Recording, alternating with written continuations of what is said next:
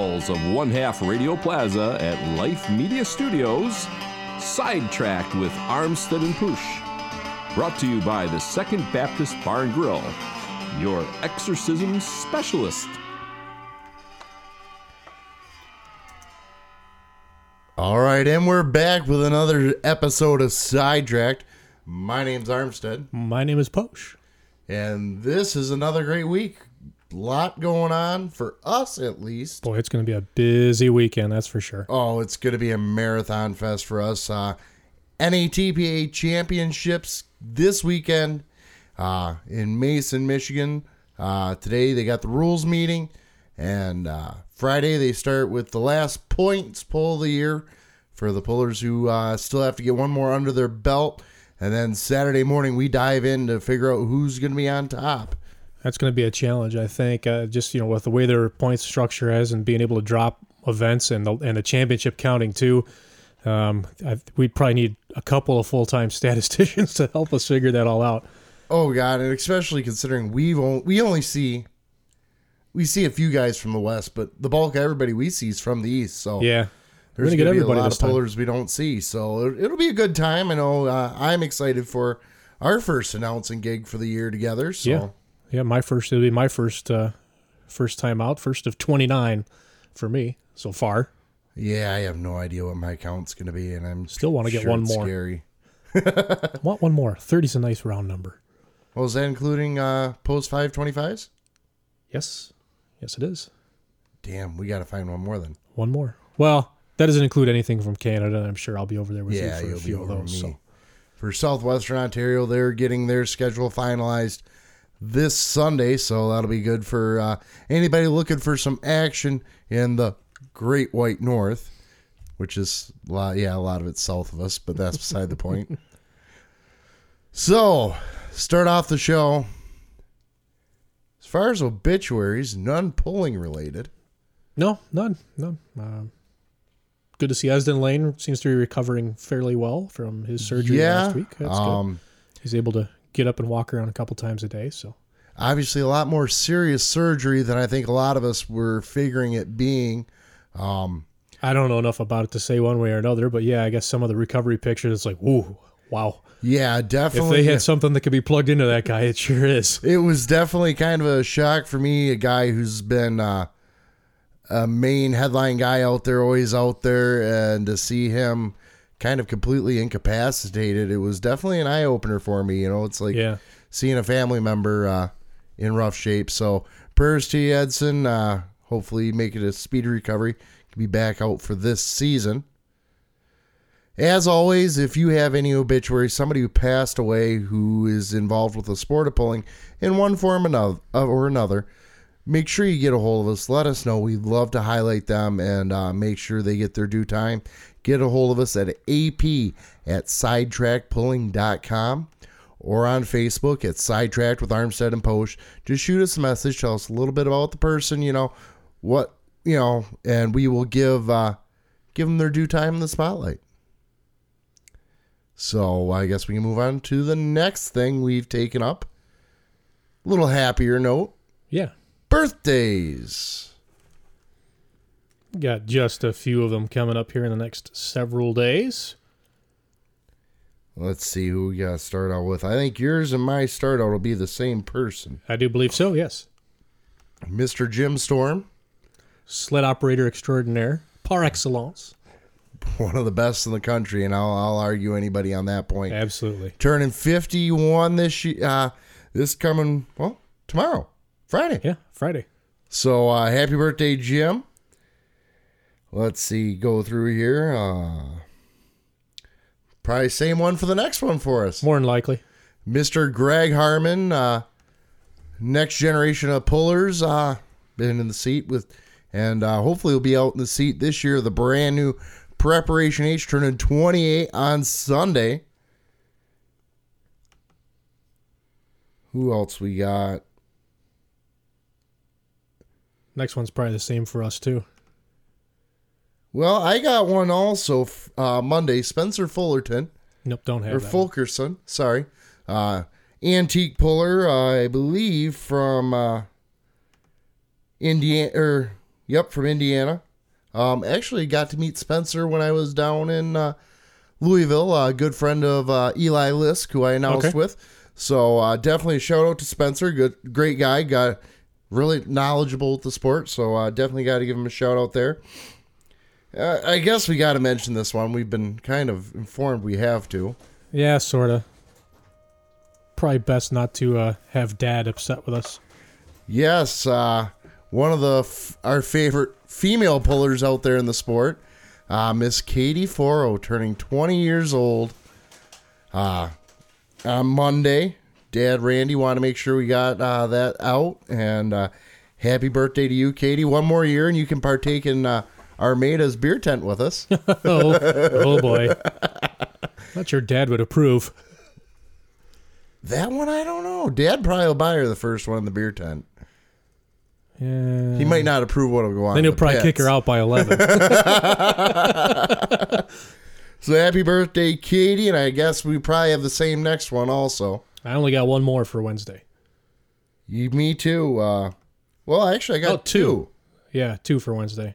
Mr. Troy Kasiba of the Under Pressure Chevrolet. He's one of them. Turning 43. Man, you're getting old, Troy. No, great guy, great puller. He's got that baby face, though. Oh, he does. He does. So happy birthday to Troy. And one last one for Wednesday, Mr. Jeffrey Atkinson. Oh, yeah, I do have him. Yep, that's true, yes. Turning 34. Massey Ferguson puller in Armada. Well, I guess we can mention Rob Weir in the same breath. Absolutely, He'd be 34 Rob. as well. Yep, Rob, another one from the Armada area. Very active member in the sport as far as spectating. So these days, yeah, but he did time on a super farm once upon a time. Yes, he has. The Jack Roush of super farms in the state of Michigan had like 15 of them. Back about 8 years ago. He definitely got his due time out there. So happy birthday to Rob. Yeah, and I've got one other for Wednesday. Former NTPA Super Farm National Champion Rob Zorn out of the state of New York with the Snoopy 2. He'll be 44 on Wednesday. He and brother Tom stepped away from the sport kind of by force when Snoopy and another super farm went up, unfortunately, in a shop fire a handful of years ago, and they decided, well, we're young guys who are just starting to raise a family. We're going to step away from the sport, but we expect that probably in the future they will come back.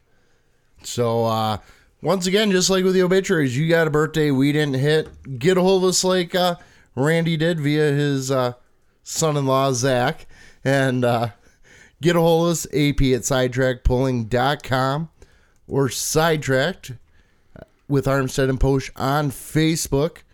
We haven't ventured out in the world of Twitter yet, so don't even think about it. I tried it once. I'm never going back.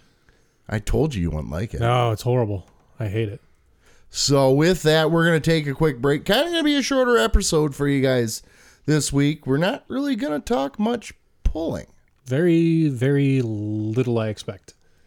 So stay tuned for what we got in store for you right after this break. This is Sidetracked on Pulling Radio Network.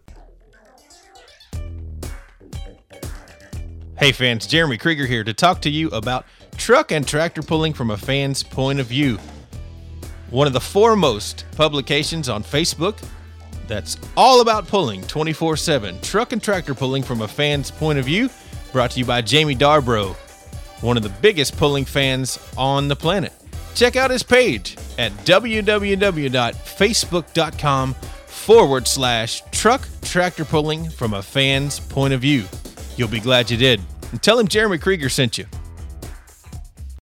And we're back with Sidetracked with Armstead and Posh. So, what are we going to do this episode?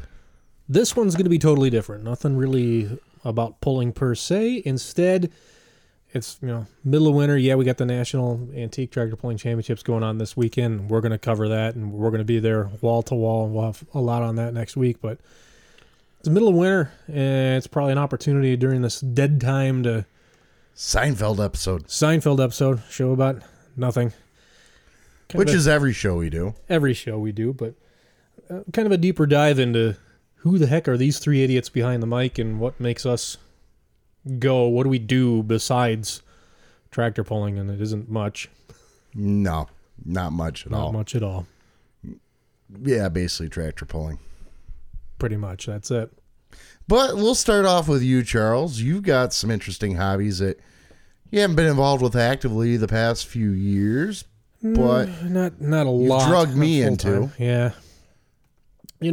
I'll back up even further than that. You listen to this show, and what I characterize myself as is an extroverted introvert, and you say, well, how the hell is that? How can you even do that? And you're on a radio show. You pay extra for that, right? Yeah, you pay extra for that. You do a radio show. You announce tractor pulls. Your day job is to talk to people all day and every day. How do you be an extroverted introvert? Well, it's very simple. In every single one of those cases, I'm the one who controls the conversation. So you know only what I want you to know. And within this medium especially, theater of their mind's a pretty powerful thing. And if you listen to this show and know nothing else about me, you probably imagine that I'm 6'5" and survive on nothing but Budweiser. And that's the fine. Truth right there. That's fine. That's fine. That's the image that I've created for you, and I want you to believe that, but it isn't true. I'm actually quite a dork. He's actually 6'3" and survives on Budweiser and bourbon, but you drank a lot. 6'3", you're generous. Doing better than me. We're a PG show, so we're not even going to go into generosity. Oh, boy. Oh, it's spiraling downhill already, and we're not even 5 minutes into the first half of the segment. And actually, if I tell you what my primary hobby is, you'll probably begin to read in that I'm overcompensating in some way for something. Is this true? Every time. This man has no dick. You just open yourself up for that You one know every what? time. I don't even care because I know it's coming. It just doesn't. I used to get mad. Now I just wait for an opportunity to get even. Which isn't very much fun because, you don't piss off the sound engineer. No, I don't. So, your craziness. My craziness, the second thing I think about most in this world beyond the tractor pulling stuff is... Actually, third. Come on, let's be honest. Okay, yeah, you're right. Yeah, that's true. That's true. Never mind what that is. Oh, it's deteriorating quick, guys. Hang on. It's going to be a bumpy ride tonight. Speaking of which, how is Tanya? Depending on the night, number one or number two most thought of subject is going to hope that it's a bumpy night. Her dad does listen to the show, right? I know he follows us at the Facebook page. Hope you're listening, Gary. I did not make him do any of this. It's not my fault. Yeah, boy. So your craziness, you mess with chainsaws. Lots and lots of chainsaws, yeah. The house I used to own, we were out in the country, and primary heat source when we built it, the first winter was propane, and after paying that bill for one winter, I said, no more. So we got the outdoor wood boiler, and for the first couple of years, most of my wood cutting was done with a simple, big box store Husqvarna $200 homeowner special that was really meant to maybe limb a tree a couple times a year, and that's it. And I just beat on this thing for about 80 full cords of wood. And finally broke the clutch spring in it, which is a $4 part and easy enough to fix. But at that point, I was like, okay, I need to upgrade. So I bought a Husqvarna 372 Pro Grade saw, and that I giggled the first time I used it. I literally thought it was. I was like, I knew there were Pro Grade saws and there was such a thing as a fast saw, but the first time with that, I literally giggled. Couldn't believe it. And after that, I started combing eBay and looking for saws and really got into the old stuff. Had a liking for McCulloch because Dad had one. And that just became an absolute obsession because those guys made kart racing engines that drop into saws. Oh, was that bad to find out. Actually, that's part of what got you and I hanging out more than just at tractor pulls. It was. What was it? I found an old C5 home light. Yeah, that was it. Yep. And we still don't have the damn thing running. It needs crank seals, but right. It was a $20 saw, and you came over and we putzed with it. You brought some of your saws over, and Actually, I still have the one at my place. I was going to say, has he gotten those out of your garage yet? I was going to say, you've got got more than one. There's probably a good dozen of mine still in your garage. I know at one point last year, we had 26 or 28 saws. Sounds about right. In my garage. Yeah. I think at one particular point, I wouldn't call them complete saws, but at one particular point in time, I owned north of 40. And, after the divorce, a lot of the stuff that I knew I wasn't going to monkey with got sold. And I regret a couple of those leaving, but I think at last count, I've still got 26 or 27. And most of them are complete and ready to run. There's a couple that are in cases and need restoration. Yeah, I know I've got, my favorite of yours, because you've got mine right now. Hopefully that'll be running soon, but... I cleaned it. I just got to put it back together. Well, we're gonna cut this show short because I want my chainsaw back. And no, Great heavens! What kind of radio show is this? Well, now we're Chainsaw 101 today. Oh god, yeah. And we're gonna dive in. I'm sure we're gonna get into some electronics and some goofy stuff when we hit Mr. Sound Engineer. And the saws is only like the number 2. I mean, we could really tee off on some of the nerdy shit I get into, but then you got me. I like trains. I'm 28. That's an I understatement. still like trains, but to say that Drew likes trains is like saying the Hindenburg was a bit of an accident. Last time I smoked on an airship. Well, I guess we might as well. Yes, that's my main hobby. I love tractor pulling. I love farming. I grew up farming with my dad, and the family farm we've had in the family for, 66 years now? So more than 64, something like that. But I grew up. You might stick around long enough to see a Centennial Farm sign. That's my goal, is for the Centennial placard for the family farm. So, and my youngest brother's right there with me. We want to kind of take over. Cool. So, that is a hobby of mine. I enjoy it. I enjoy pulling. Don't get me wrong. It's a passion of mine. But yeah, trains have always been my thing. Growing up, watching Thomas the Tank Engine, and literally, what is it? Probably a quarter mile across the field from my parents' Is it even that? I know the 75-300 zoom lens I have will pull a 50-foot boxcar into full frame. So it's got to be right about there. I'm sure he also knows the drop on a 7 mil across that field, too. The thing you have to know is that he bought that lens for that purpose. Just for that purpose. Oh, no, it's worse than that. I grew up with the train line going in front. My mom used to tell stories, and hell, I might as well tell you guys, because I know she'll tell you as soon as you talk to her.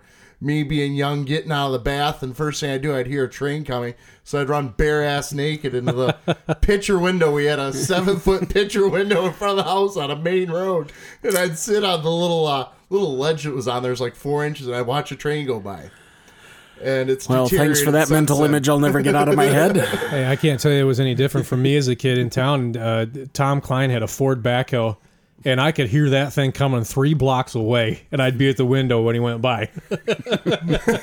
But like Nick alluded to, I bought the 75-300 lens just for shooting trains. But not only did I buy a 75-300 lens, well, originally I got in a little bit of photography just because I wanted to take pictures of trains. I bought a K2 Canon 35mm camera. Rebel. Loved it. Just fell in love with the camera. And that was like a $600, $300, 35. At the time I bought, I think it was like $400. Sounds about right. For the camera. And at that point, to me, as far as digital cameras were concerned, it was always a point and shoot. Well, that doesn't work. It's something that's moving, 45 miles an hour down a track, and you can't go, hey, stop, back up, I missed my shot. So, well, and I bought the camera. The guy goes, well, there's this digital camera too. Canon Rebel XT. And I tried it out, and I'm like, I like it. So I bought the K2. 2 weeks later, I go back and buy the Canon Rebel XT. The K2 is still sitting on the shelf, and it has only had 2 rolls of film to put through it. And so, I dumped $1,000 $1,200 on a camera just to shoot pictures of trains. You just reminded me to buy 35 millimeter film for this weekend tomorrow. Before I forget, because I intend to drag my bag of cameras to Mason. Yeah, I got to grab mine. I know At least I bought all my cameras to take pictures of pretty girls. I've done that with mine, but I can't share them. I can't say I paid for my... Keep it clean, please. Can't say I paid for my Nikons or Leica Flexes. Those were hand-me-downs from Granddad. Which, you know what? I mean, we're on a completely sidetrack. You got to tell it. Wasn't your grandfather a photographer for newspaper? Yeah, he worked for the Detroit Free Press for a number of years. Also did contract work for Park Davis Pharmaceuticals, and I don't know who all else, different places. And yeah, I've got tons of 35 millimeter stuff. I've got medium format cameras that I don't even know how to use. I've never bothered to even learn them. It's so far above my head, and to see some of the pictures that he had taken down through time, you just look at it and go, I don't even know how in the world did he even do that? And to him, that was just, those were the tools he made his living with. So it's cool to be able to use them. Which is cool because that ties in with you, Nick. I mean, part of your day job is a photographer. Yes, photography and video. So what got you into that? I mean, I've known you for 11 years now. Sounds about right. And I don't even know, I know the full story. I mean, I know you've always been a geeky guy as far as tech stuff. I'm a giant freaking nerd. Anything with a button knob or wire catches my interest. I honestly don't know how I got into video. I just kind of ended up getting a couple of projects stuck on me through a church I was involved in because I was one of the resident nerds, and fell in love with it. And then via that, fell in love with photography. Just kind of happened.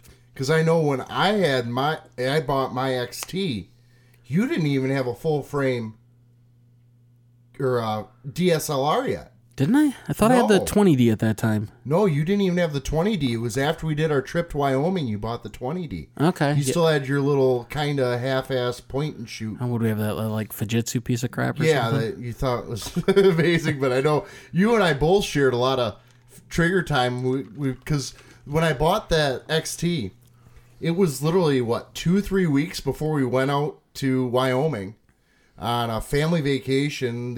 Our in-laws took us all out to Wyoming, South Dakota, went Mount Rushmore and all that. And yeah, by then I had the 75-300 lens. Yeah, because I had bought all my glass within a week or two of buying the camera. I've only got the 3 lenses, but I mean, I got the 1855 that came with it, a 2890, and a 75-300. And yeah, I'll have to show him some of the goofy 35 millimeter stuff. Oh, you've got some awesome stuff. Yeah. I would not want to have to buy any of that today. I couldn't afford to. I don't even want to think about how much I've put in glass over the years. And the best one, the zoom lens got jammed. It needs to be rebuilt. That one is, I don't even want to think. But I know, yeah, it wasn't long after that you went and bought your first DSLR. Yeah, I think I bought the 20D was my first one. Which was a nice camera. I kind of wish I would have got that one from you because that was a nice little upgrade for me. But I mean, hell, I haven't even really used mine to its full extent. I'd love to go digital, but I'm still all old school manual, set it yourself. That was my theory. That's why I bought the I set everything manual myself anyway. I just use a dial to do it instead of a traction point on the lens. True. It's all there when you've got the experience and the time behind it. I don't use a light meter anymore because my brother and I broke it. I haven't bought another. But I also pretty quickly learned, because a lot of the stuff I was starting to do was pulls primarily at night, and literally after about 6:30, the lighting conditions change about every 3 minutes, and if that, you don't have time to set up a light meter and okay, I need this for. You just learn to wing it and eyeball it. Yeah, and over the years, I won't tell you, I won't say I'm proficient at it, but I can do fine until the light drops to a point where I need a flash, because a lot of times, because of what we're doing in addition with announcing, I'm not close enough where it's going to do anything anyway. So you just, okay, too dark, put it away. Not going to do anything now. Yeah, that's same with mine. I mean, I can get a little bit further with the digital. Yeah, you need some crazy good glass when it starts getting dark. Yeah. And I mean, I'm not saying I got top line glass. I've got entry level glass, but it does what I need to do. I mean, I'm gonna get some pictures up.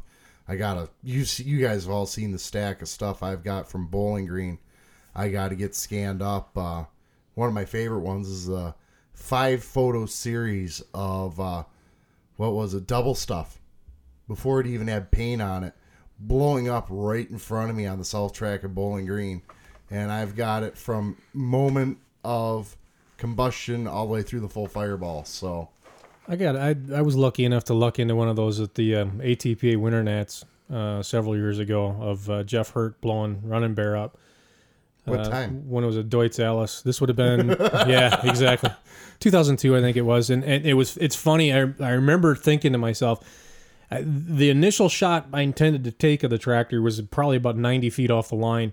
And he was 90 feet out. I took the snap, and I could see just in peripheral, there was a ton of haze out the stacks. And the brain went, re-rack the camera. This is not going to end well. And sure enough, sorry, Jeff, it didn't. But I kind of think I did a pretty good job with a sequence of fireball shots, considering I didn't have a motor drive on the bottom. I had to re-rack that thing every single time by hand.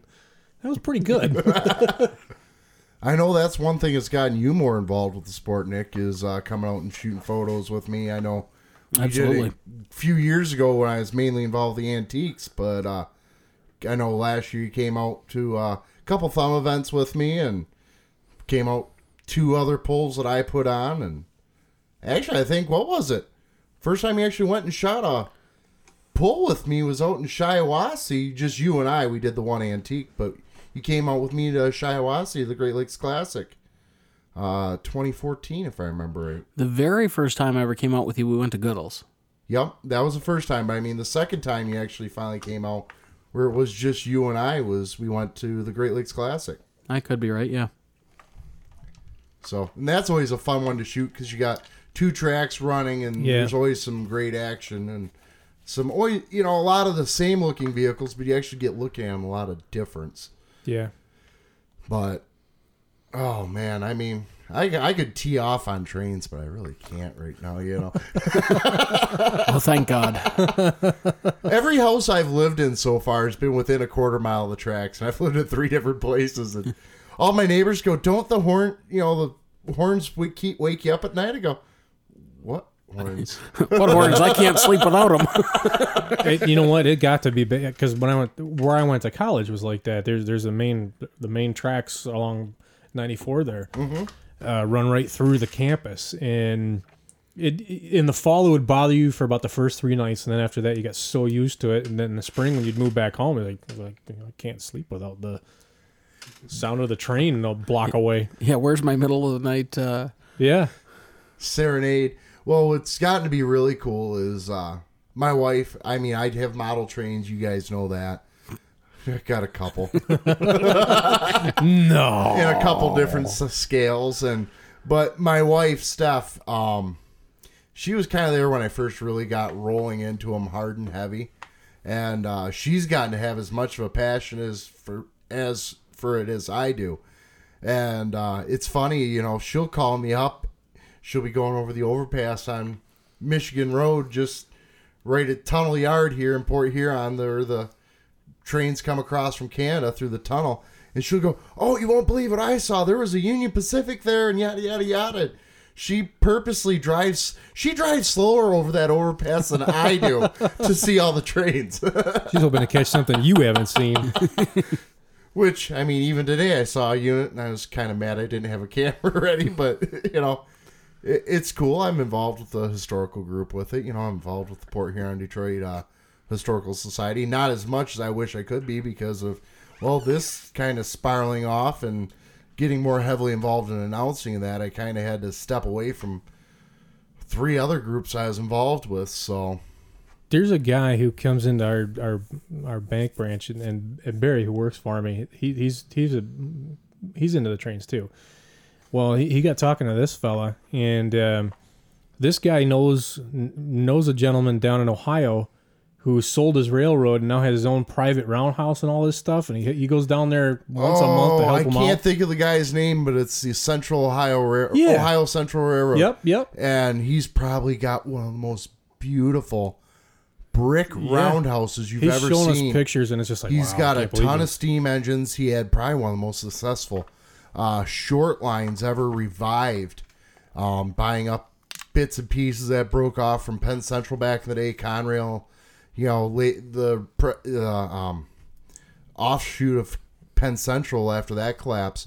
And this guy has taken this and built it up to where it's a very viable railroad, buying a lot of older equipment that the Class 1 railroads, your main ones, that you see out there, Union Pacific, Burlington Northern, places like that, they've offcast, and he's taking units that are 50, 60 years old and getting them running in everyday freight use. And then he goes and he's got probably 14 steam engines on top of it. And I guess he's got, even though he sold the railroad, all he's got to do is pick up the phone. Hey, I'm taking this out today. Give me your schedule. Can I go out on the line? Yep. Yeah, it's cool. Honestly, from a rail fan standpoint, it's great what he did. And what concerned me was when he sold off the short line is it's like, okay, what's going to happen now? Yeah. And I guess another connection to pulling that I didn't realize talking to this older gentleman, and I'm sorry I don't remember his name off the top of my head. You'll have to find out because I need to talk to this guy. He made a pulling connection. He tells me the McMurtry's out here have a steamer out here.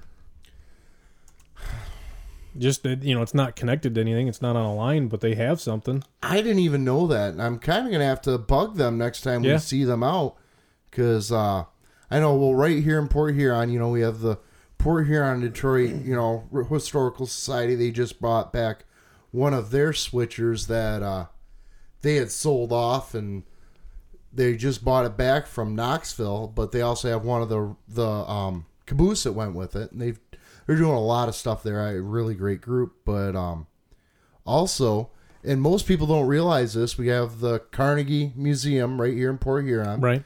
The Port Huron Museum, most people know it as, there's a greenhouse behind it. It's a little Quonset hut greenhouse. What most people don't realize is there is a steam locomotive in there. Yeah, I didn't know that. The DB Harrington, which was a locomotive that ran on, I'm drawing a blank, it was like the Bay City, Saginaw, Port Huron line. And it was a narrow gauge line for logging back in the early days of the thumb. So it's a smaller locomotive, but it's never been out on display. It's literally in a greenhouse. And there's talks of them selling it up to Beaver Island about 3 years ago. How in the world would you get it there? And for those who don't know where Beaver Island is, it's out in the middle of Lake Michigan. You're not driving anything there. Ferry is what they were going to do it. Ferry it out. But, you can fit it on a 55-ton triaxle lowboy. Okay, so it's small enough where you could do that. All right. It's really not that massive, but Gotcha. Even a not that massive steam locomotive is still extremely heavy with all the boiler fluids, and it's a built pressure cooker. Yeah, it is. That went down the line, But that's kind of cool. Most people don't realize that. Everybody thinks, as far as steam engines in the area, everybody thinks of Marysville Park. Yeah, there's that one sitting there. Mm-hmm. The 060, I believe it's Baldwin. My brother will correct me if I got that wrong. I've got the build sheet for it because that was a Detroit Edison locomotive. And my mom, through the archives from working at Detroit Edison, got me the original build sheet that Edison got for it, along with the story of them donating it after it got done switching coal trains at Marysville Power Plant that's gone now. Yeah, they dropped it.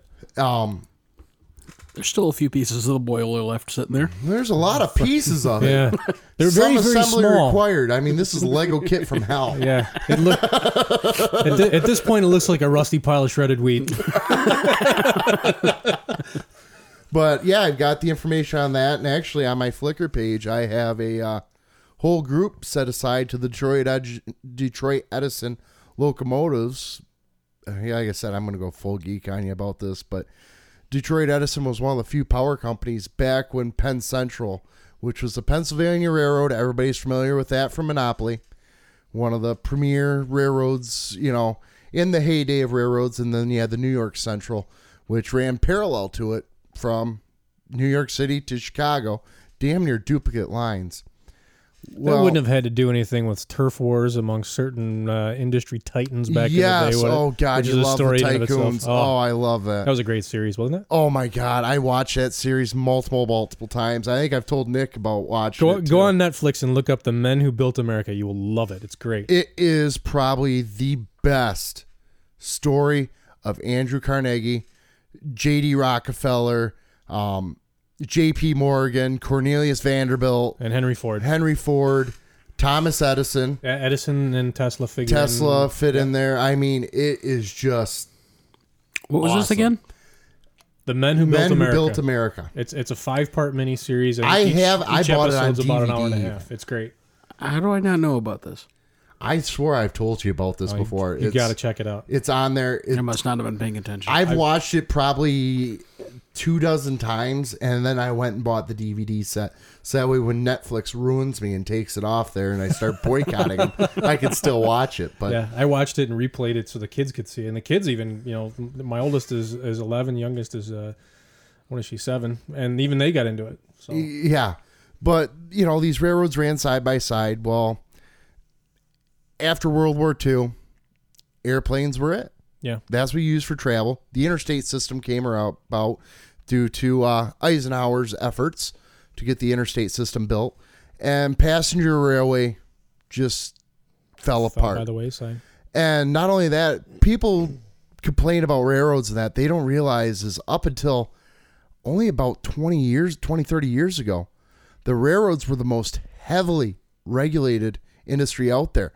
They are the whole reason the ICC, which is now the NTSB, the Interstate Commerce Commission, now National Surface Transportation Board, they regulated it so heavy they couldn't raise rates. They couldn't abandon lines that didn't make any money. They might have one customer on it that runs every once a month. It went right back to the trust busting. So exactly. Yeah. That's what brought all that about. Well, at the same point, it was killing railroads. So they were merging. Well, New York Central and Pennsylvania Railroad decide, you know what? We run identical to ourselves. Why don't we merge together and we'll save money? Well, great idea if you can get rid of them lines. And they couldn't. And it was a disaster to begin with. None of their systems for dispatching or anything matched up. I mean, it was like the worst imaginable business setting you could ever try to put together. Two railroads that have been enemies forever now have to coexist together and make money. Well, within 4 years, it went completely bust and shut down the, shut down the northeastern part of the U.S. Are we freaking dorks? But I mean, this killed the northeast. And of I'm the still US. being pretty quiet. So at that time, it got to the point, Penn Central, if they had to fix a locomotive, they couldn't even go to the local hardware store and get bolts because the company's credit was that bad. The hardware store wouldn't give them $10 in bolts because they knew they wouldn't get paid. So at that time, Detroit Edison built their Monroe power plant, the biggest one they have, coal-fired. Mm-hmm. Well, that depended mainly on coal trains plus bringing docks. Plus the docks, so they get coal from the Powder River Basin, but that was a little later on. That coal seam was really utilized more, but a lot of it came from Brownstown, Pennsylvania. You just hit another thing that, I mean, if we want to go off in another direction, and you'll follow me there. You mentioned the Powder River Base, but I could go off on mining. It's just we can go off on mining here in a second. Yeah, that's interesting to me too. But what got me going? Oh dear Lord! What got me going with the trains and that is Detroit Edison went to General Electric and EMD Electromotive Division of GM and ordered their own locomotives, which is now part of Caterpillar. See, I knew that. Actually, it's part of Progressive Rail. Okay, I'm wrong. Sorry. I can get going on Progressive Rail and Caterpillar and the locomotive industry and my opinions on them because I'm a very heavy EMD guy. I don't care for GE as much, but aside the point. Anyways, they went and ordered all their own locomotives so that way they can ensure they had the motive power to get the coal from the mine to the train to keep, to the power plant to get it going. There was a couple other companies that went and did similar things, but not to the scale. I mean, they went and bought 30 some odd locomotives at probably $500,000 a piece just to ensure that. And there's still some out there running, but yeah, I just went full geek on you guys. And he mentioned Electromotive, which makes locomotives, not to be confused with Electromotive, which built the very nice IMSA GTP Nissans in the late 1990s, which is a little bit of an insight with that brilliant non sequitur into what a huge auto racing geek I am. What in the hell are you talking about? Massive auto racing geek, except for NASCAR. I haven't paid attention to NASCAR in 10 years. They lost me. I don't give a shit. But I know you're a big Le Mans fan, or yeah, the European scene is very interesting to me. Drag racing is very interesting to me. I spent a lot of time reading and studying both, but also the history too, going back in time and reading about the way it was all the way back to the beginnings of auto racing. So yeah, if it has an engine that gets strapped to it and they race it, I'm generally pretty interested. Where with that correlates for me is Top Fuel's cool, drag racing's cool for me. I'm not an over geek on it, but I'm a Bonneville Salts Flat guy. Yeah, you know what? That's something we haven't talked about. There you go. Bonneville is one of the last places on the planet where you can really, really, really innovate with what you're doing in terms of motorsports. And when I missed whatever it was, week 3 or week 4 for my girlfriend's sister's wedding, I lucked into the opportunity to meet one of the fastest racing teams on the planet. If you follow Bonneville at all, you know the Vesco name. Don Vesco's held the world wheel-driven speed record and also the motorcycle record. And we were out exploring, Tanya and her parents. We went out, there was a ghost town south of Rockville, Utah, that we went to go check out, and that was kind of neat. And then we spent some time climbing up around on Smithsonian Butte out there one morning. And then after we left, we're coming down this it's a dirt road. It's not quite a county spec road, but it's more than a 2-lane. A little more than a 2-track. A little more than a 2-track, and there's this field sitting there, and there's an old Euclid road grader sitting out there rusting away, and not very fascinating, but there's a 50s panel truck, and it is straight and clean, no front bumper. Oh, Nate, who and his brother, they're looking for something from that era. They're looking for one of these Chevy trucks. So we stop, and Tanya gets out and takes some pictures of it, and there was a New Holland hay baler sitting right in front of it, so a square baler I couldn't see all of it. And she gets out, takes pictures, climbs back in the rental car, and I pull forward through this field, and I get around past where that baler's sitting. I turn back and look, and there's Moon Eyes hubcap covers on this thing. That's different. Now I'm interested, so I get out, and I look at the... Hold on, let me guess. There's no front bumper. There's several slabs of wood on the front. There was nothing. I figured that there would have been. And plus, I see into the quarter panel, just in front of the rear tire, Frenched in, is the exhaust, NACA style. And not only that, the front axle, it's a 4-wheel drive. The front axle has a dished moon cap on it to cover the 4-wheel drive hub, which I've never seen. I didn't know they made them like that. So now I'm snapping pictures. I got my phone out. I'm just like, this is awesome. I'm thinking this is somebody's Bonneville push start truck. Get back in the car, and I'm just, I'm now like, I'm on full alert. I'm looking everywhere. Well, across the street and a couple, probably 100 or so yards down the road is the first house. We roll by, and you can look into the driveway, and the one door's up, and I see a nose cone. And I'm like, that ain't wide enough for an airplane. There's something in there. It's got to be somebody's Bonneville car. So I double back and look back, and yeah, sure enough, you can see it plain as day. We kind of forget about it, go do our touristy thing the rest of the day, and then at dinner, I just like, what had triggered it was actually Tanya had seen a covered trailer in the back that said Team Vesco on it. So right away I knew, I'm like, all right, this is the house. This is the family. Somebody connected to this racing team lives here. So at dinner, I pull up my phone and I'm flipping through, and they've got a website, and there's a phone number and an email. I'm like, I'm not going to call them. It's, 7:00 at night. I'm not going to be that guy. But I just fire off a very polite email explaining who I am. Hey, we're in town. Happen to drive by your place. We're interested. Do you mind if we come by and see what's going on. Figured I'd never hear anything. Before dinner's over, I get an email back. Yeah, 11 o'clock tomorrow morning. So we go back, and it's Rick Vesco's house. And Don passed away a few years ago, but it's Rick Vesco, the guy who built these things. And you walk in the shop, and here on a frame jig, he's restoring their world record motorcycle. It had 2 Kawasaki 4-cylinders that shared a common turbocharger. They went 330 some odd miles an hour on this thing. And they're restoring it because at one point it had been crashed and it was pretty torn up. They're supposed to restore it, and the first records they set was with Yamaha power. The second was with Kawasaki power, so the 2 different paint schemes. He was going to do one side with the Yamaha scheme, the other side with the Kawasaki scheme, and then it was going to go to a museum supposedly in Alabama is where it's going to wind up. That's in there. Hanging from the rafters is the first Turbinator that's gone 470 miles an hour at Bonneville. It's just hanging from nylon straps sitting there. He's like, yeah, if somebody beats us for the record, all we got to do is take it down, put the engine in, it's ready to go. It's just sitting there. And then sitting on another trailer next to it, down is the new Turbinator 2 that they want to go over 500 miles an hour wheel driven. 4-wheel drive, Lycoming T55, same engines that Gardner Stone uses on the General. That's what's in it.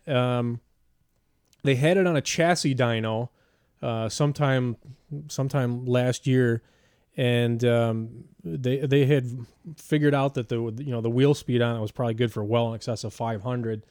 The thing accelerated. I forget the spec now. They started at 0, and in 21 seconds they went from 0 to like 400 miles an hour on the wheel dyno. The world's fastest production car, the Bugatti Veyron, can't get to 200 in the same amount of time. So that tells you the kind of power. I mean, this thing will just gone. And we're poking around the shop. He's got various old engines sitting on stands and stuff that they used in record cars. The original Little Giant Streamliner his father built is on a trailer out back that everybody and their brother seems like has gone 300 miles an hour in this thing. It's like if you hang around the team long enough, you get your shot in that one. That's still sitting there, but couldn't have been a nicer guy. He worked for years at Hooker Headers as a development engineer, owned an ATV shop, did all kinds of stuff. We did eventually find out the panel truck was not a push truck.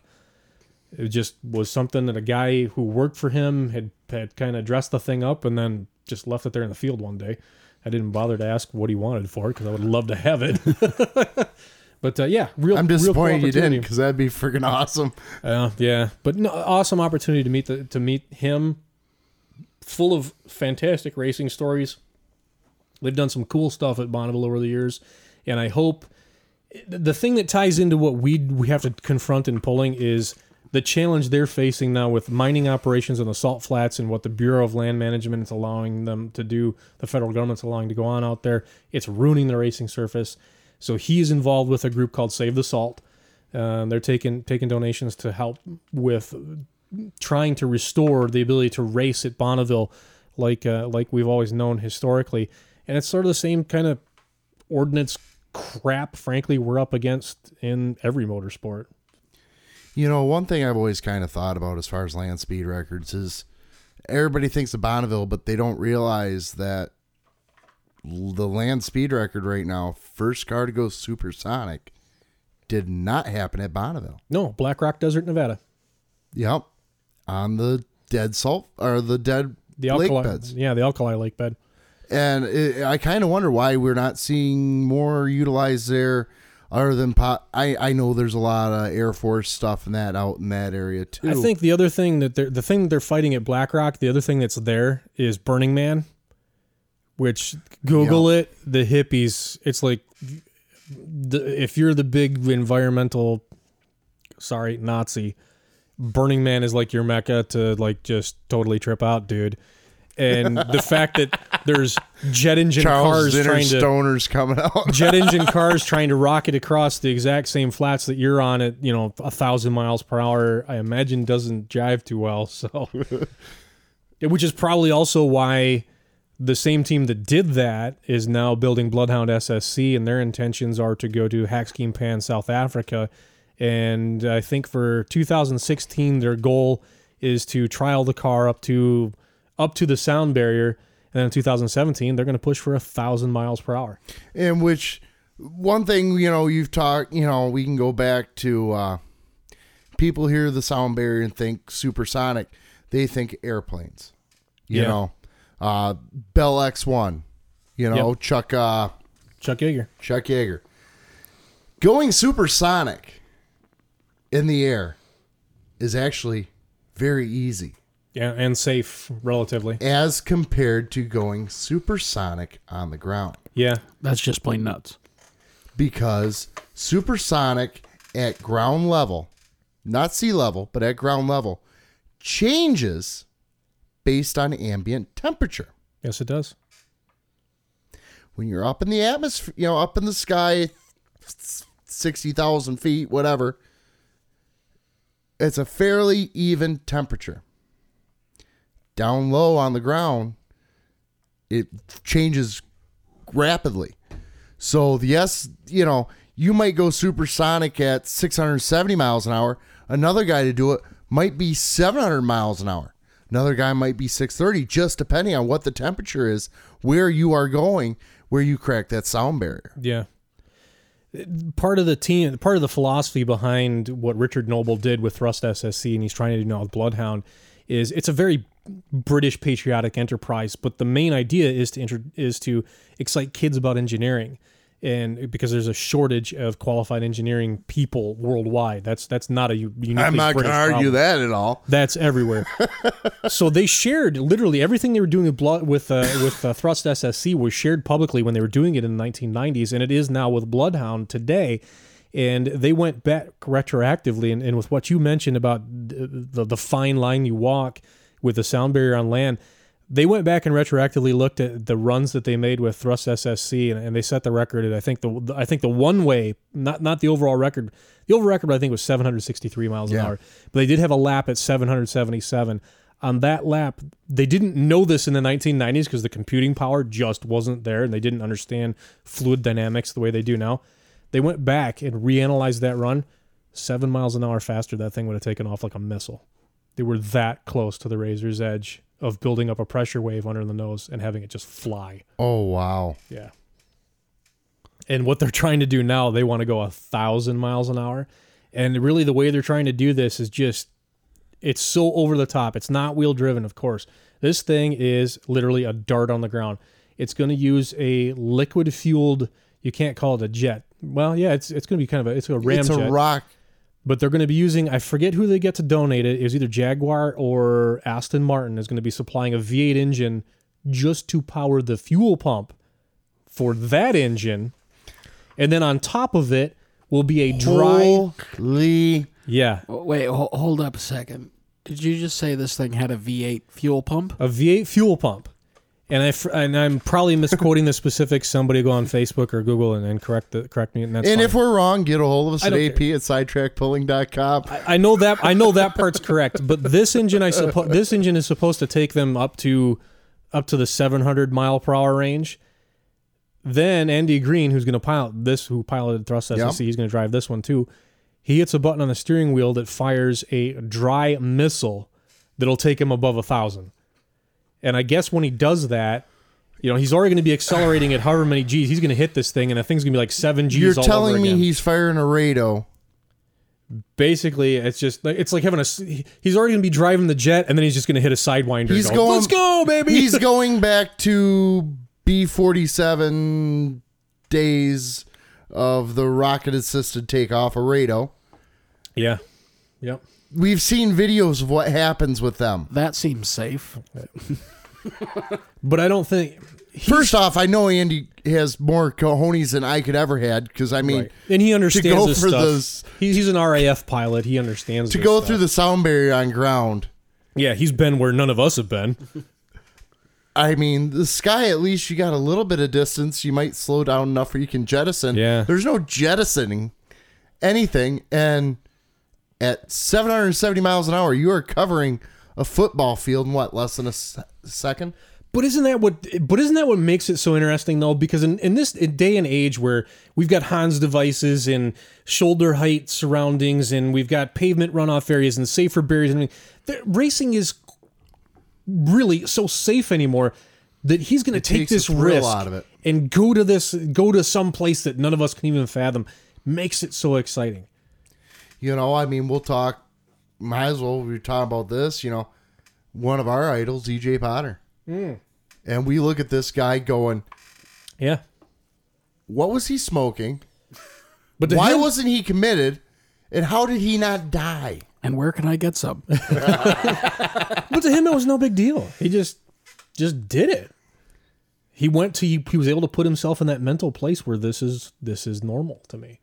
And we've read his biography, and Yeah. it's just like us, you wiring up a network server, Nick, or Charles, you open a CD for somebody at work, or me, swapping a board in a vending machine. It's nothing. It's my It's day. what you It's my do. day job. Just what I do. Scary thought, isn't it? So with that, we're going to take a quick break here. We can come back and get back being nerdy. For all two of you who are possibly listening after my complete railroad rant, or not sorry. rant, but discussion, but We get more into some of the other things that I do legitimately for fun. You're not going to believe it. and this is probably going to be something we're going to have going on and on for probably a couple different segments. We kind of dropped this on Nick last minute, but I know we want to get him on a little more next segment. But there's a lot of stuff we do outside of pulling, and every once in a while we need to vent what we do. And Quite honestly, it's what We keeps got a me good sane. forum. I live and love pulling. It will always be number one, but I'm just enough ADD where there's a lot of other stuff that's got to go happen every day to keep me interested. so with that, we're going to take a quick break here. Give our sponsors a listen to and some love. This is Sidetracked on Pulling Radio Network. Life Media Tech is your one-stop shop for multimedia, photography, videography, live event productions, and web systems and infrastructure design and maintenance. Life Media can handle it all. Drew and I trust Life Media to use years of experience to bring Sidetracked to you each and every week. Isn't it time that you did the same? Serving Metro Detroit and the Blue Water area, contact Life Media directly at 810-689-4151. That's Life Media, 810-689-4151. And we're back on Sidetracked with Armstead and Posh on the Pulling Radio Network, and we did check into something. The Men Who Built America is no longer available on Netflix, and neither is Dragnet, which means I hope that Netflix dies tonight in a fire. My wife was so pissed when Dragnet got pulled. Oh, me too. When we first played, I played an episode of Dragnet for her. She thought, oh my God, this is like the worst show ever. It's the I'm like, best show I'm ever. like, don't worry. Joe Friday will grow on you. Jack Webb has no affect whatsoever in his acting abilities. No, I was trying to watch every single episode in succession, and I had made it into like the third quarter of season 3, and they pulled it on me, and I was like, I made it through all of Dragnet, all of Adam 12, That was next. Adam 12 was going to be, and then an emergency after that. and I got through all of Emergency. I hate you, Netflix. I'm stuck now with my girlfriend subjecting me to the binge watching of every episode of House in succession. I've watched all of House, all of NCIS. I have not watched all of House. It's been on TV while I am being the dork that I am and reading instead. One to watch, Highway Through Hell. Oh, I'm familiar with that. My son loves that show. That is freaking awesome. Have you heard of it? Guy named Jamie Davis Towing, up in British Columbia, Hope, British Columbia. He runs a record business that mainly works the Coquihalla Maybe I have Expressway in British Columbia there, and very high wreck rates. Christian loves that show. And he's got some beautiful heavy wreckers, beautiful rotator. Yeah, I'm another thing I'm a geek about is heavy wreckers. Oh my God, I love them. To me, they're just completely just badass. And this guy, they have some really cool stuff on there, and it's unfortunately they've only got 2 seasons. I think there's 5 total they've put out so far. Yeah, it's not. Yeah, they haven't done a lot of shows. You can pretty quickly get through all of them. Yeah, there's 2 seasons on Netflix right now. Yeah. I know there's 5 seasons total. Where they leave off is they were thinking about going up to what is it in Alberta, Fort McMurray. Fort McMurray, Alberta, up to the tar sands, big oil country. So Was big oil country. That kind of, well, not to get into world economics, but that kind of tanked. We know some people who've been suffering for that. Big time. Well, especially through Tanya's family. A lot of them tied to that down on the Gulf side. Well, not only that, and then guy very close to us, Mr. Ryan Walker. Yeah, Ryan's been impacted directly by it. He was involved in that business, and I won't say he's stuck on the family farm now, but I mean that was a big income driver for him. Yeah, a great guy too. Yeah. I mean, oh, totally. I got to give Ryan a mention. Just an awesome guy, love of pulling, and Good young fella who gets it. Yeah, down to earth, just not a me. Where's my handout kind of guy. He goes out and gets first it. guy to come up, shake your hand at a pull. Hey, how's it going? Yep, Ryan's good people. So, well, there's a little bit of pulling for this segment. Let's go back to trains. Why not? We've only had 45 minutes of trains. Trains do something that I wish auto racing would go back to. They handle mechanically and they don't rely on aerodynamics to get the job done. No, there's a rant I could take off on. They haven't had aerodynamics in trains other than the modern, the bullet trains. Bullet trains, yeah. Acela, things like that for Amtrak, but they really haven't had in freight locomotives any aerodynamics since the early 50s when the Alco PAs and the EMD F7s and the Baldwin Centipedes or Baby Faces and who else? The Streamliner era. Yeah. So, and you know what? And that was the interesting time in auto racing too. In the 60s when Jim Hall was pioneering wings and sports cars, and then Colin Chapman picked up the mantle for F1, and the developments that went on with ground effect, pushing the ability of a race car to go around a corner to such a high level. That was fascinating to watch, and it was good. It was a good thing. But in modern racing, things have become so aero-dependent that the racing sucks. It's terrible. And I wish they'd go back to mechanical handling. And I wish there would be tire wars once again, where there was a fight for who had the better tire, because I think it improves the mechanical handling too. And you don't have these spec tires where some, fly-by-night investment company is dictating what sort of spec tire the series is bound to have, and everybody's on the same garbage. Well, one thing you bring up there is we talk about like the Streamline era, and we can go right into John Deere and Farm All with this, and cars and that of the day. Is it boils down to two names: Henry Dreyfuss and Raymond Loewy. Loewy, who styled the Farmalls, also styled one of the most beautiful pieces, I have one, of electronica, the Hallicrafters S38 line of shortwave radios. I've got one from my father, and it's gorgeous. And when I found out that Raymond styled the Farmalls, I just went, oh, I get it. This guy was brilliant. And Henry Dreyfuss is another one. God, both were dorks. great minds. And you look, not only these guys design tractors that we love, they defined a whole era. Mm-hmm. For 20 years, these were the guys who designed everything from toasters to vacuum cleaners to cars to locomotives to tractors to airplanes. Yeah. You name it. These guys were the ones you went to style them. And it was a streamline era. Your toaster was streamlined. Your car had curves.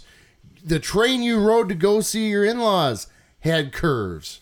These blobs that go up and down the road anymore. I mean, Harley J. Earl would just... Oh, my God. He's spinning in his grave right now. So's Bill Mitchell from the good old days of GM design when things had, fins and wings and bubbles and just, it was beautiful. And now we get these just rolling blobs. To me, the worst epitome, the only good styling I think would be the trucks that came out, was the 80s. The square body era. Oh, the square bodies. And the trucks, they look good. Yeah. But the cars, I mean, you look at a Mustang from the 80s. Oh my gosh, 80s cars are hideous. You look at the Mustang. I'm not a Ford guy, but that's pathetic. You take what was one of the premier U.S. sports cars of the era. Yeah. Sharp looking car for many decades. And all of a sudden we have this Ford Escort looking I would say that car. in today's design language, I consider there's only 4 auto companies right now today, Stitch in Time, who are doing it right. Everybody else sucks. Yep, there's a nice Fox body for you. Oh. And everybody and their brother who has $3,500 puts a 351 or a 302 in it and goes, "Oh my God, I got a badass drag car. Oh my God, I'm gonna beat you." And then they LS swap them now. Back even that far, those aren't terrible. It's the later ones that really suck. The 90s Terminator. Oh God, I'd rather have the old Fox body over a Terminator. Yeah. Ugh, horrible. But today, car design, there's only 4 companies doing it right, I think. Audi, Porsche, Ford, and Kia, quite honestly, are doing it right. Everybody else, what the hell? What the hell? I would have thrown 2 others in there, but they're known for their supercars. At that level, okay, yes, yeah. Ferrari and Lamborghini are doing it right. And McLaren has hit some. You take any of them. I gotta say, I like the newest Vet. I'm not a Vet guy, but I'm not a Vet guy either. I like the newest one. They're not getting bad. to where they're trying to come after the supercars. Absolutely. And it's good to see because, let's face it, you go over to Europe, we're a joke. No, we are. But yeah, the newest Corvettes are decent. The Camaro, no, don't get it. And I don't understand this GM design language thing, particularly that Chevrolets are real heavy with this right now. What is this matte gray plastic hexagon thing you insist on tacking all over every freaking car you make? It's ugly. It's like the ghost of the Pontiac Aztec. Or the Chevy Avalanche. Here, let's tack gray plastic on there. That'll look great. What the hell? Was a stylist formerly employed at Rubbermaid? No, Little Tykes cars. He just grew up a little bit. Horrible. What is it? Stop that. What is it? Toyota that's got that blobby looking SUV that they made that looks exactly like a Little Tykes car I had back in the day. It's like you guys. Toyota needs to stay away from bigger vehicles. And the funny thing is, they can actually do it right when they really apply themselves. Like in the Lexus, the large SUV that's based on the Toyota Sequoia, driven one, brilliant truck. But and I think part of the problem is nowadays is the average individual doesn't look at a car as what they looked back in the baby boom era. No. Where it was, you might have one car. If you're lucky, you had 2. And your car was a statement of who you are. No, today they're simply an appliance. It's a means of going from point A to point B. They spend more time looking at this little piece of plastic I have in my hand that has a screen, a few buttons, but completely controls my world, and I'll admit it. Mine too. Because of, a lot of it, and more recently, is because of this show, managing the Facebook page and the emails and that back and forth and work, but they care more about what they have. They don't see... as far as gadgets and gizmos versus their cars. They don't see the car as the the rolling extension of their personality, and to a certain extent, I'm quite proud of the fact that the 2 vehicles I drive every day. One, yes, it's completely emasculating. It's a rusting tan Mercury Sable station wagon. It's a 2002. That's a woman getter right there. You know what? I don't really woman get her away, but I don't care. It does what I need it to do. It does everything I need it to do. And then the other one is a very early generation Ford Super Duty F-350. I think Ford, between 1999 and 2003, God, did they knock pickup truck design out of the park? It was absolutely those are some gorgeous trucks. The Super At Duties least now in are... the 250, the Super Duties, the 250s, 350s. The 150, no, not so much. they kind of let their pencil just drift off on the front end. The current aluminum F-150 that everybody derides because aluminum, I think it's a gorgeous truck. I really like it. But on the Super Duty side, they've turned them into these bro truck bling monsters. They after about Lean style, baby. Yeah. After about 2005, they really lost me, and to me, around 2003, and I could put a 2003 front clip on mine, absolutely, and make it look the same. And if I ever had the unfortunate of an auto accident or hitting a deer, I would repair it that way, just because I like the look of it. But beyond that, oh god, that truck I is do just like the newer smoking front gorgeous. ends, but the rest of them, Yeah. And GM was the same. I mean, I tolerate the looks now, but it was at 99 through 02 Those weren't bad. pickups. Those were sharp. Yeah, where they updated Little the curve silver, to 'em. little bit of curve to them, but they didn't yet have the slanted squinting at your eyeball headlights that they went to around 04 and Looked like the hood got slammed one too many yeah, times. and then caved everything in. since then. Now it looks like the thing got stung by a bunch of bees, and it's rolling around on these little rubber bands around a donut tire with these huge ass fender wells. I hate those. Why do you do that? 420 life.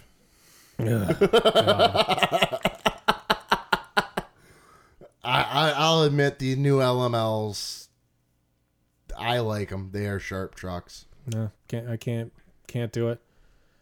Dodge still looks goddamn sexy though. I can't get into them either. It was cool when they first did the semi truck thing with the scalloped in fenders back in the 90s. It was really cool. Now it just looks tired. I don't care for the newer Dodges at all. Sucks for you. I'm not there either. I'm not. I don't like the fact that after 3 damn months you can start to see the rust stains in them either. Yeah. I mean, really, what the?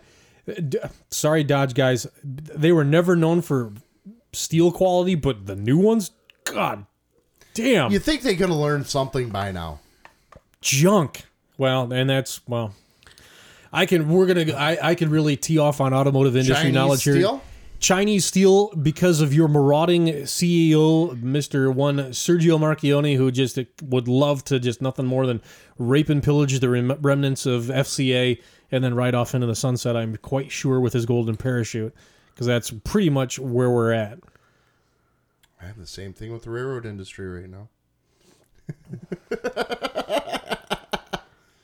Actually, This is kind of like, you know what's going on here with this? We started off with our interests, but it's actually turned into like consumerism commentary. We've really kind of gone sidetracked after dark without the profanity. and I'm not gonna lie, I really like it. This is fun. But we're talking. I'm gonna go back on my railroad rant because I don't care. Well, I have a microphone, Exactly. and you don't. So you will listen to every damn word I have to say! Exactly, and you will like it. Because the Dobbs broke. Wait, we don't have knobs on radios anymore, do we? Well, all and we don't buttons. really play over radio. I do in my cars because they're really old. I'm excited to have my 6.5 back on the road because I'll have a CD player. Hell yeah. Dude, we're bringing old school back to you. He's going to get his 6.5 back on the road, and the 7.3 returns when we stop seeing snow fly around here. So, yeah, the old school trucks are coming to the ZTPA this year. What year's the old 7.3? It's actually, by model year, it's a 99, but the build date is March 1998. It's one of the very first Super Duties ever built. So yours is basically 98 like mine. Yep, yeah, it is. Yeah, it's a 98, a 99 model year, but it's a 98 truck. I still haven't owned a vehicle in my name. My wife has an 06 Saturn, but I have yet to own a vehicle that's in the 2000s. And here I am with my 04 seeming like a spring chicken. Yeah, and I only inherited my 2002. I mean, the vehicles I've had, the 2002 Mercury, the white truck's a 98. My V10 that I had was a 99, and then prior to that, I had 2 Dodge Neons, which were 98 and 95 respectively. The red neon that you Oh, could the not football. kill. That thing never owed me a dime. I put 350,000 miles on that turd. Let's not talk about the old Saturn. Just rolled 215. Hey, I don't know how you know that what? car's still alive. For the longest time, I hated that damn Neon. But when I knew we were north of 300,000, I started taking pride in it. It's I'll tell my story about the Saturn another time in the tire adventure this past week. But we could get into the Shiawassee clutch story. Yeah, that was an expensive ordeal. We should have Mark. We should save that one. We'll have Mark. We'll have We'll have Mark on. Osborne. We'll talk about We'll that have one. Osborne in studio for that one. And thank you again, Mark. Our intro, as always, great job there. But I want to go back. You're ranting about Lee Marchione or whatever. Damn me, I don't care who the hell he is because he's an idiot. But Yeah, he's an idiot. you talk about him just ruining an industry. You go back, even back to the early 90s, you had what they call a Class 1 railroad, the big name railroads. Yeah, really? I can't. I wish I would have been faster with my phone to just take a picture of that face you were getting. Like, really? You're going to go there again? Yeah, I am. In my defense, I may have been drinking. No, and we haven't. Clearly. Not nearly as much as him. No, he's had some Gin's going down good. He's had some horsepower in that glass. We've been drinking this Budweiser, and he's like, I'm sitting there looking at him like, That's nitrous. I need to get me one of them. I have thought, and I've only ever just approached the thought of going full bourbon on one of these episodes, and I'm like, no, that's bad. Don't do it. You can crash at my place. You know that. I'm not worried about crashing. Spare bed right over there. That's not my concern. It's whether or not we'll have anything that can be publishable. I may go full profane Ishkabibble. Thank God it's Ishkabibble, though nobody will understand it. But since I was so rudely interrupted, it might be complete Ishkabibble. That escalated quickly. I mean, that really got out of hand fast. It might be Ishkabibble, but I can still drop an F-bomb that makes sense, and I don't want that on this show. I don't want that for us. Sidetracked After Dark. Coming soon. Subscriber only. But talk about ruining an industry. You know, there's a lot of people you can blame for whether it's the airline industry and they're kind of semi-collapse here every once in a while. Railroads, you went from, well, God, now 25 years ago, you had 10 to 12 Class 1 railroads, big name railroads. You're down to 7. And once again, one of the biggest ones been bought out Canadian Pacific, and now they want to invade America. They're going after 2 different other railroad companies now. It's like, you know what? Just stay doing what you're doing. You're perfectly fine. No. Our sound engineer is drunk. So that's all I had to say about that since we keep getting interrupted. You want to talk about electronics? Let's talk. I'm good. You want to talk about Steve Jobs? You know, He's been dead for a long time. He's not really that fascinating these days. I thought they had a hologram now. I'd question whether or not he was fascinating ever. Woz is pretty cool. Just because he has a name you can say drunk. Woz. I can say Jobs drunk. You know what can too. screw up a train? Something else that we like. Tornadoes. Ah, yes. Oh, I've God. never seen one. And I have tried. Boy, have I tried. I have when I was real young. I haven't been out chasing in a while. It's been probably wow. Oh, That reminds God. me, you got to go for your storm spotter certification. You know, I never seem to be like I able did. to do that because, hell, it's taken me this long to get to NTPA tech school. So maybe in 10 years we'll get to the storm spotter certification thing. This one doesn't cost a dime though. Yeah, no, I know. It's just being able to go. But yeah, it's one of those things. I've been fascinated by the mesoscale and smaller scale severe storms. Hurricanes don't do it for me. Don't care. But the tornado stuff, really, really fascinating. I've done some pretty deep dives and reading on Hurricanes it. are like women. Besides the fact that they're a lot of times named for them. They come in wet and wild and they leave with your house and your car. Anyway. No, I've done some. That reminds me, I need a rim shot drop. But I've got into it. It's something I've studied on a pretty heavy level. But yeah, I have not had the time to pursue it. And being where we're at here in Michigan, we don't get the opportunity. Maybe probably good chase days. Of late.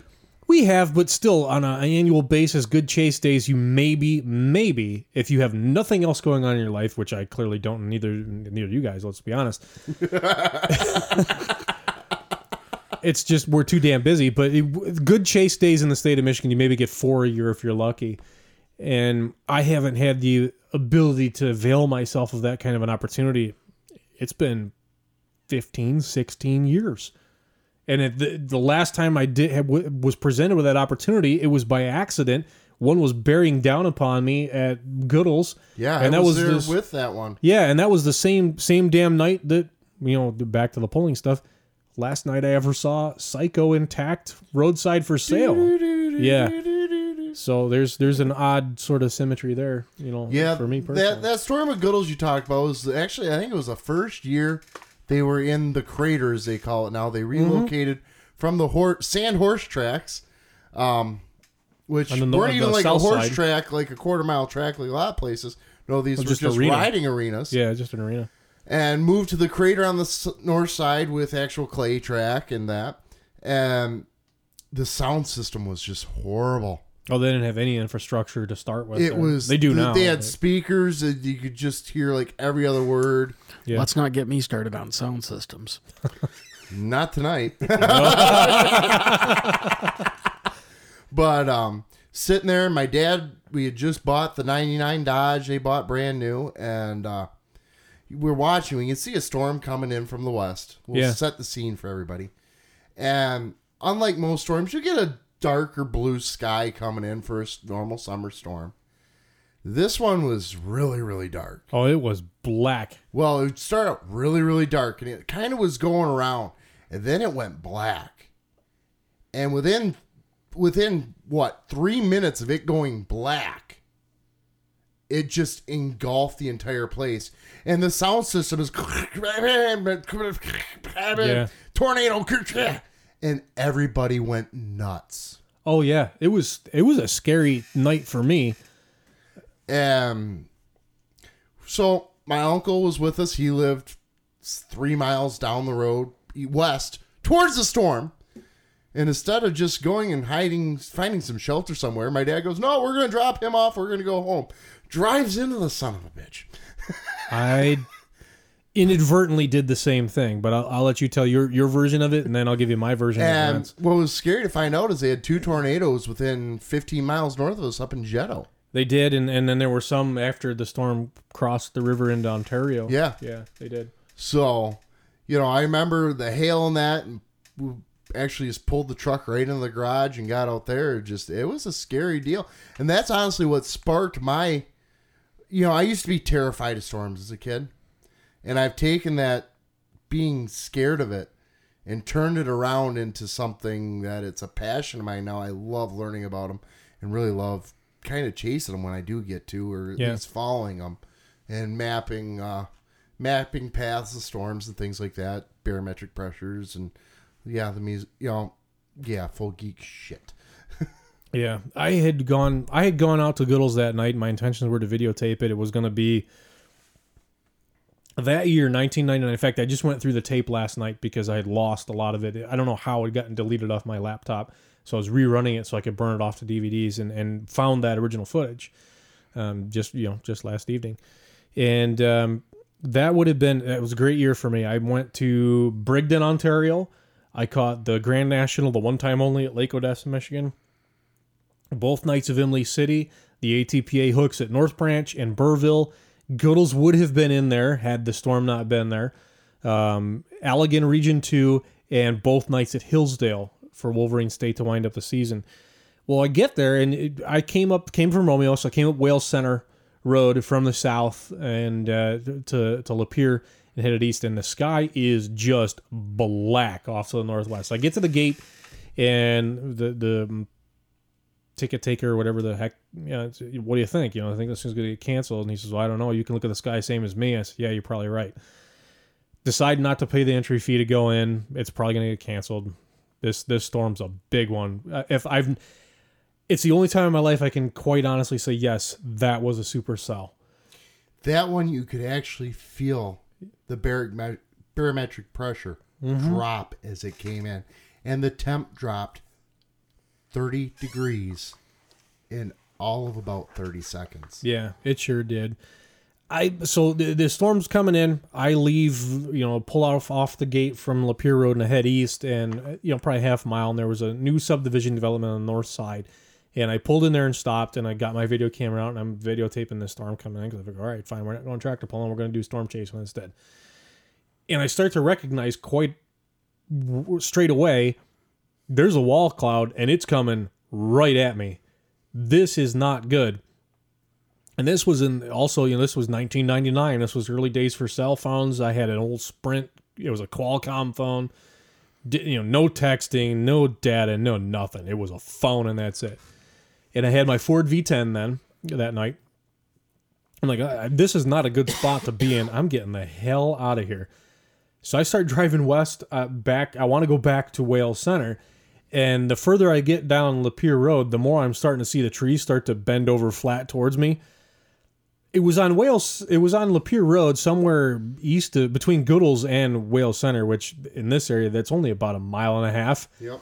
I found out that Ford V10s have a governor on the speedometer at 95 miles per hour. This was about the time my mom called me. It says, hey, there's a tornado warning up there. Are you okay? And I said, yeah, I know about it. As I'm watching Wales Center Road go past me in the left side window at 95 miles an hour. I want to turn south and get the hell away from this thing, so I just drop the phone, slam on the brakes, do a UE. Mom's on the phone now, apoplectic, because I'm not on this phone any longer. All she hears is the phone bouncing off the floorboards of the truck. Haul ass down Wales Center. I fish the phone out at considerably above the speed limit on Wales Center to tell Mom I'm okay, and I get to the railroad tracks, and there's a freighter.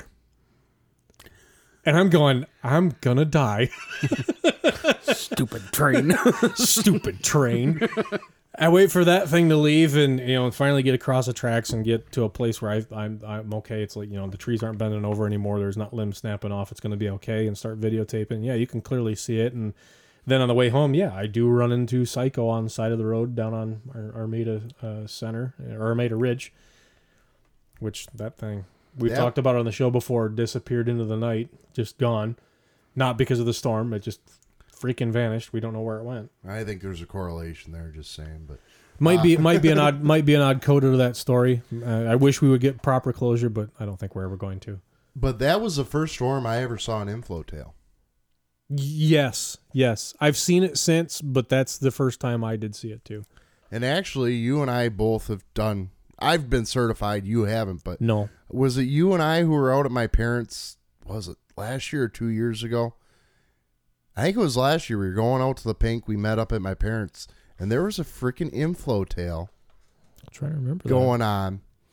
And it wasn't an overly stormy day, but there was an actual inflow tail heading off into the east with visible rotation. I don't recall that, but it might have been. And that's you know what? That brings up something. Here, let's go deeper into this and geek out. The wind shear idea, it starts off as a horizontal barrel roll. Correct. That somehow gets inflow lift and then turns vertical. Correct. My first job when I was 13 years old for Parks and Rec in Romeo was to go out and paint the soccer fields at Simpson Park. There was 6 at the time. The current layout then was six fields.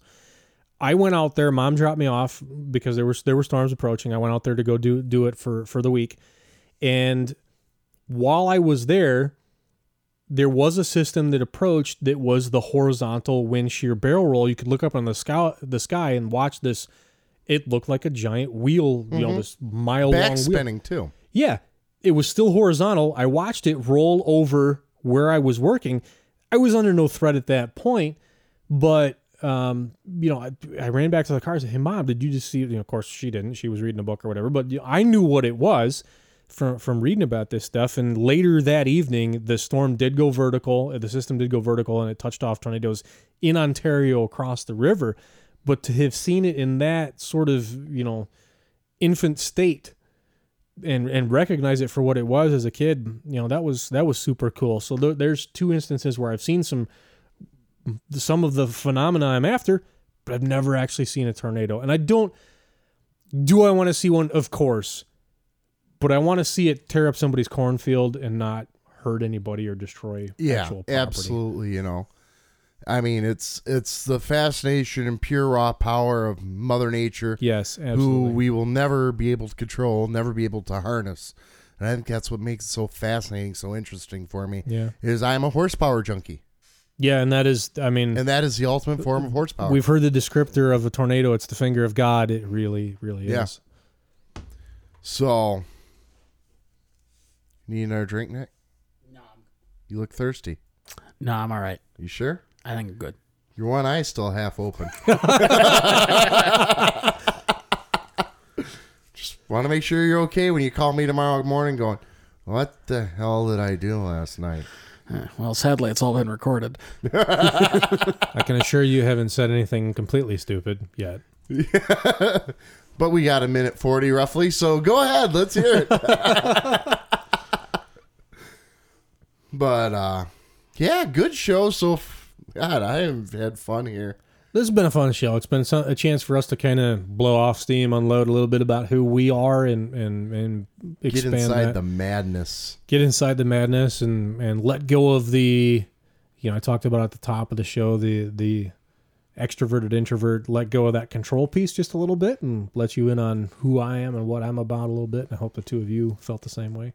Oh, absolutely. I know we got talking, you and I, what are we going to do? Because we were going to be in between guests. And we got a lot going on as far as tomorrow with the poll over in Mason and that. And just what are we going to do for a show? And I go, why don't we just talk about our hobbies and interests? Yeah, and if any of this has been interesting to you, do you want to hear more on the train stuff? You want to hear more about chainsaws, more about just auto racing in general, something about electronics, something about photography, any of the things severe weather, some of the stuff that we've touched on, because now that you know it's an interest for the three of us, feel free to let us know, and we'll dedicate an entire show to it. I'm cool with that. We'll talk about anything you want to. I mean, absolutely get a hold of us. I know I rattle it off all the time. We should just have it as a damn drop at this point. But just push a button. And then AP at sidetrackpolling.com. Quick, easy way to email us. Main social media mainframe for us. Get a hold of us on Facebook. Sidetracked with Armstead and Post. Go on there, like, share the page with all your friends. Let them know what craziness we do. And shoot us a message. We respond within... I believe we're at a 3-minute barrier still. Still are, yeah. We're back. So we were all the way up to 7 for a couple of seconds there. I saw it hit. Yeah, I saw it hit 11, but we brought that was down. Ray Taluki sending us messages, and that's why I just started sending the thumbs up back to him. So that way it showed I replied. Because it was really irking me. Our reply time kept going up. I'm like, but I'm looking at it. There's nothing to reply to. But so there's another geeky part. But Nick, you got anything you want to talk about? I'm good for tonight. You're good? Yeah. I think I've had enough gin. I'll just keep quiet. Once again, thank you, Nick, with Life Media. Another awesome job, as always, being our sound engineer. And always my pleasure. I'm sure he's going to be doing some video, and I think we're going to venture into some videos pretty soon for campaign 2016. Armstead Post for president. We're going to be back on that.